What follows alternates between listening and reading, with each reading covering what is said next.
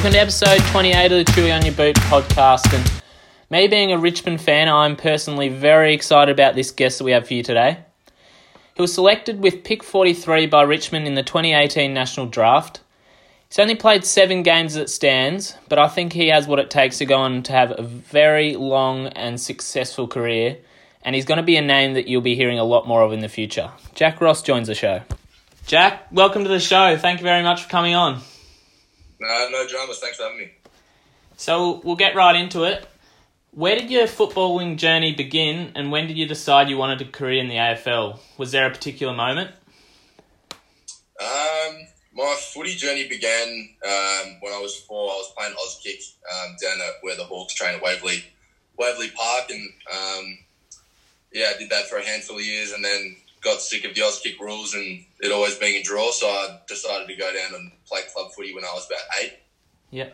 At Waverley Park Hawks, and I played there from under 9s through to under 16s and loved it. I think the moment that I knew I wanted to play, I always wanted to play footy from Auskick and everything. I was a Hawks fan and doing Auskick with the Hawks players. I think that kind of, it always ticked in my mind, me wanting to play footy against them and kind of live the lifestyle they live. But I think the moment was probably 15s. I had a pretty bad injury to my leg. I snapped my leg. And I think missing that much football kind of made me really realise what it meant to me. And then coming back from that, I slowly progressed through to higher football with the Vic Metro and Chargers and whatnot. And then, from there I took it pretty seriously and ended up where I am. Yeah, and you mentioned Vic Metro. You obviously made the under-16 side for the national champs. What was that experience in terms of the difference in the standard of football that you'd been playing up to that point? Yeah, it was a big jump. I've just been playing local footy and coming off an injury, I actually snapped my arm that year for the 16. So I was very much underdone. I didn't really have much of a pre-season or body of work to work off. So heading into the carnival, I was pretty much underdone, and I was chasing tail for most of it. Probably another carnival that I would have liked, but in saying that, we played against guys in the AFL now like Connor Rosie, Isaac Rankin, players that calibre, Bobby Hill, and watching them and how they go about their football, and even guys I played with in Jack Bytel, the King boys, Bailey Smith, and seeing what they're doing now. It was a big eye-opener, and it was, certainly something in my journey that I learned a lot from, and from there I think that was my first really proper taste of professional football in a sense. You live the lifestyle up there on the coast when the camp was on, and you have meetings, you have your trainings, you get physio, you get dietitians, and I think from that moment onwards, I kind of knew what I was in for a little bit, had a little bit of a taste for it, and I loved it, and I knew that I wanted to do that professionally. Yeah. I understand you captained that Vic Metro side, am I right? Yeah, that's right.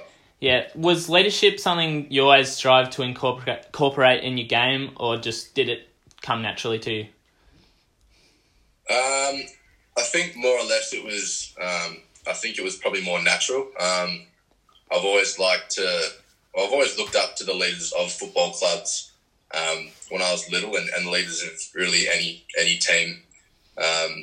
In fact, I think that was something that I wanted to incorporate into my game. I wanted to be the player that could lead by example, but if I didn't have the impact that I'd like physically on the game, that I could be the player that they could rely on verbally or mentally, and be mentally tough in a leadership sense. And that's something that I'm slowly trying to incorporate into my game now.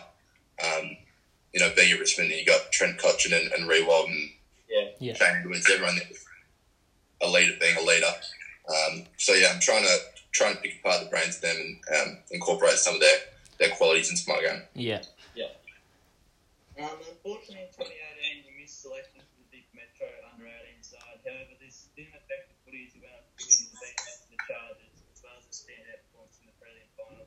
Did missing out on the national chance 31 and influence your strong form? Yeah, certainly. I think it did. That was, again, another turning point. I think mentally where, although I didn't make it, I almost had a chip on my shoulder from that moment onwards. Yeah, okay. I wanted to prove to them that I was able to play at that level, and I knew that I could. It was probably just a mental battle more than anything.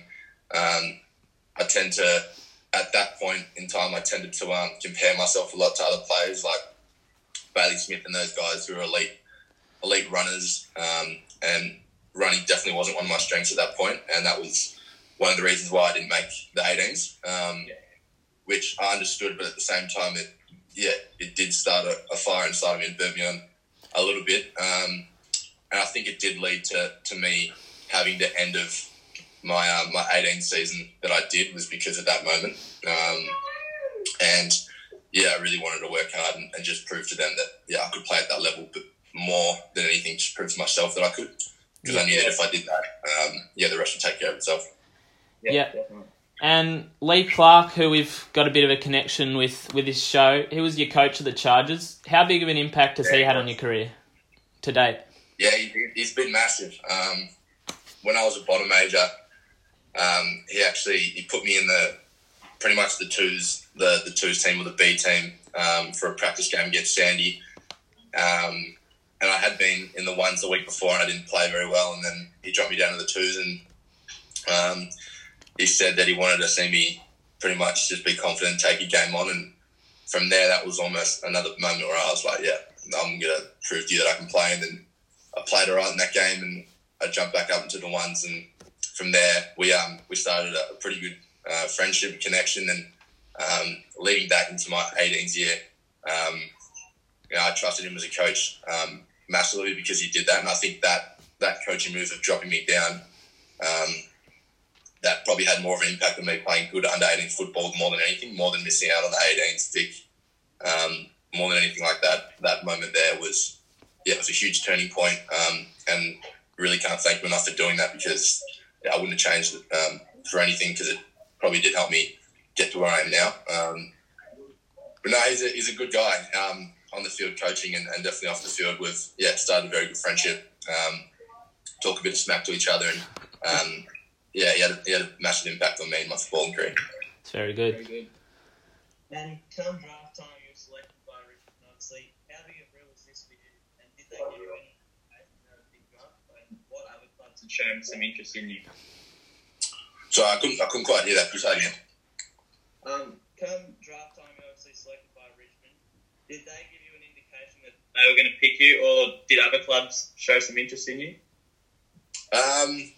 Richmond, I actually didn't think Richmond were going to pick me at all. I had one interview at home with them, and it went well, but I probably didn't get as much confidence from that interview as I did others. I think Brisbane, Sydney, Essendon showed a lot more interest in terms of the meetings and home visits, and on the day of the draft, I was still had a couple calls that morning saying we might take you at this pick or that pick, and then those picks went past and I was getting pretty edgy and pretty nervous, but then it was pick 44 Sydney had, and I thought I was a chance for there because they were showing some pretty strong signs, and then at 43 Richmond was on, and it was actually my dad that said, this could be the one, and then out of nowhere they called my name, and it was pretty emotional. Yeah, so you were at home for the draft night? Yeah, I was. I had a couple of friends over and just family, my mum, dad, and my sister. But I was pacing around the house. I was pretty nervous, so I didn't really watch too much of the draft up until around the 40th pick or the 30th pick. And luckily, I was actually out of the room when they called my name, and then I ran back in and heard it, and I went off a little bit. Yeah. And in round 4 last year, you made your debut against Port Adelaide in what proved to be a pretty big win for the club given the circumstances. Describe the emotions you felt during what was no doubt a special time for you, and how was the lead up to that match, and what was the feeling like post-match? Well, I'll start with the lead up. Finding out, I actually had no idea that I was going to be playing. Normally, the coach or Trent or someone will pull you aside pre-team meeting, and let you know. So then when you go into the meeting, you got a little bit of an idea and you can prepare for that. But I had no indication whatsoever. I was just hopeful. And then, Kochi said that there'd be someone making their debut, and then I got a little bit nervous. And when he called my name, felt everything for a little bit, shocked, over the moon, excited, and then came to the realisation that we're playing Port Adelaide, and we started studying their midfielders, and now I've got Ollie Wines and Boak and Robbie Gray and all these elite midfielders of the competition. And then I was just really anxious and nervous because I knew that I was going to be matching up with one of them, and especially when I found out I was starting on the ground and I was on Ollie Wines the first bounce. I modelled my game on him as a junior as well, so it was pretty surreal and it was pretty cool.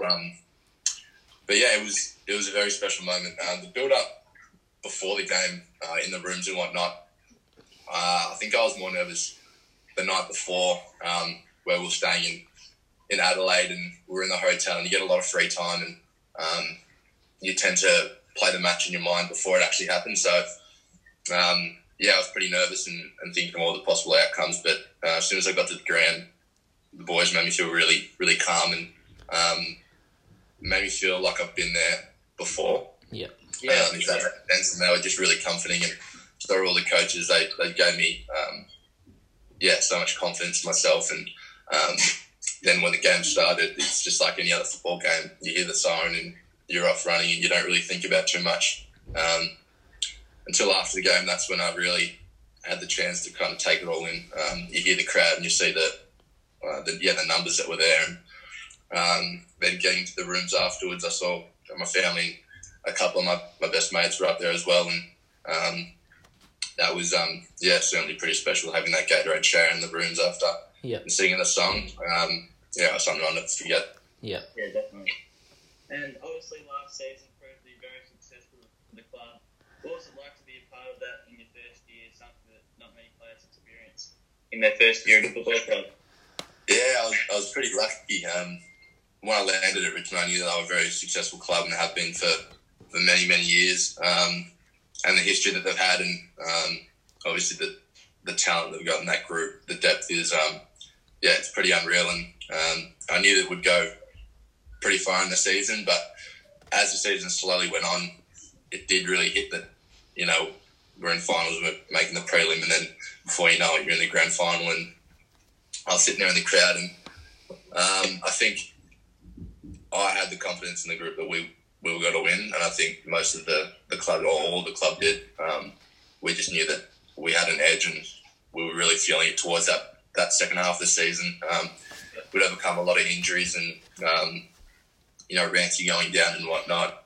It was a bit of a blow early on in the season, and then took us a little while to kind of wrap our heads around that. And then after that, we were playing really, really good football. We had our confidence back, and we had players that could fill those holes that we were missing, which comes back to our depth. And that's credit to the coaches. They coach us all to understand the way that we play and the brand of football we play really, really quickly and as early on in our careers as possible, so that we can slot in and play that role, whatever it be for the team. And I think that led to the success that we had. But it was certainly a very surreal experience sitting there in the crowd and watching that grand final, and then running onto the Oval afterwards, both VFL and AFL. It was really special. Yeah, it was a very good moment. Away from footy, I understand you're a pretty talented artist. Is this something that gives you a bit of a break from all the pressures and everything that comes with playing AFL? Yeah, for sure. I studied art in year 12. I was at Caulfield. And it's always been something that I've enjoyed. My dad's a graphic designer for Channel 9, and he's always been pretty artistic and whatnot. So I've always had an interest for it, but I didn't think it'd probably get to this point where I'm able to do some art on my downtime. And then I'm also starting to sell that a little bit as well, which is a nice hobby to have on the side of football. And I think I use it more of a release than anything from football. Sometimes it can get pretty overwhelming and consuming. It's a very repetitious, lifestyle. You're in the club 5 days a week and you're training, and if you do let it consume you, it can be very overwhelming. But I think the guys are just starting to educate us a lot earlier that you do need something else to do apart from football. And I probably didn't take it as seriously when I first got to the club. I thought it was just a bit of a fun fact, and people would kind of have a little bit of a laugh about it. But no, it's certainly come a fair way, and I do use it as a little bit of an outlet from football, and I'm glad that I've kept doing it. Yeah. And obviously, pretty uncertain times at the moment. But what's the advice been like from the club, and how are you managing training on your own and those kinds of things? Yeah, it's certainly different. Everyone's in the same place, being an athlete or not an athlete. I think it's just the fear of the unknown that's keeping us a bit nervous and anxious. We don't know exactly when we'll be back playing or whatnot. I think pretty much the rest of the Australian population is waiting for football to resume again, just as all the players are, and I think they know just as much as we do. But we've been really lucky to have such good coaches and conditioning coaches who have written us 5 to 8 week programs. So we're doing pretty much 3 running sessions a week and 3 weight sessions a week, which has been handy, and they've let us come into the club and grab any necessary equipment that we need. So we've got the home gym set up here, which is handy, and I've got a whole bunch of ovals locally around me. So I'm pretty lucky that I can do all that just around home. No, it's working well. It's hard motivating yourself at times when you know the session that you've got coming up. Some of them are pretty overwhelming, and you do tend to second guess, why are we doing this if we're not going to play football? But the coach has been awesome. We've had Zoom calls doing weight sessions and bike sessions and all sorts of stuff like that, and they've been awesome in encouraging us to do it. And I think that's one of our strengths as a club is we can really benefit from this. We're strong mentally as well, physically, and this kind of situation stuff I think we'll end up thriving off. So it's exciting, but it's also it's the fear of the unknown that's making us feel a little bit uneasy as well. But I'm sure we'll find out soon what's the plan, and when we get back to playing football, I know that all the boys will be in good nick, and we'll be back to our best. Yeah. Does it sort of feel like you've just had a long pre-season? Does it feel like you're just back in pre-season again a little bit? Yeah, it does for sure. It's probably the one time of the year that we dread as players is the pre-season. It's pretty grueling, and it does almost feel like a little bit of a mini pre-season. But we just see it as an opportunity to get stronger, fitter, faster, working our deficiencies and things like that. We're pretty optimistic. We see it as a good opportunity to get better, and when we come back, we'll be more complete players, and we can fix up those little areas that we need to. It is exciting, but it's also it almost feels like another little mini pre-season, which it's not the best feeling, but you got to do it. Yeah. Well, that's about all we've got for you today, Jack. Thank you very much for coming on, and good luck with the future. Looking forward to seeing you out there in many more games to come. Thank you. I appreciate it. Thanks for having me. Thanks very much, Jack. Thank you. No dramas. Thank you.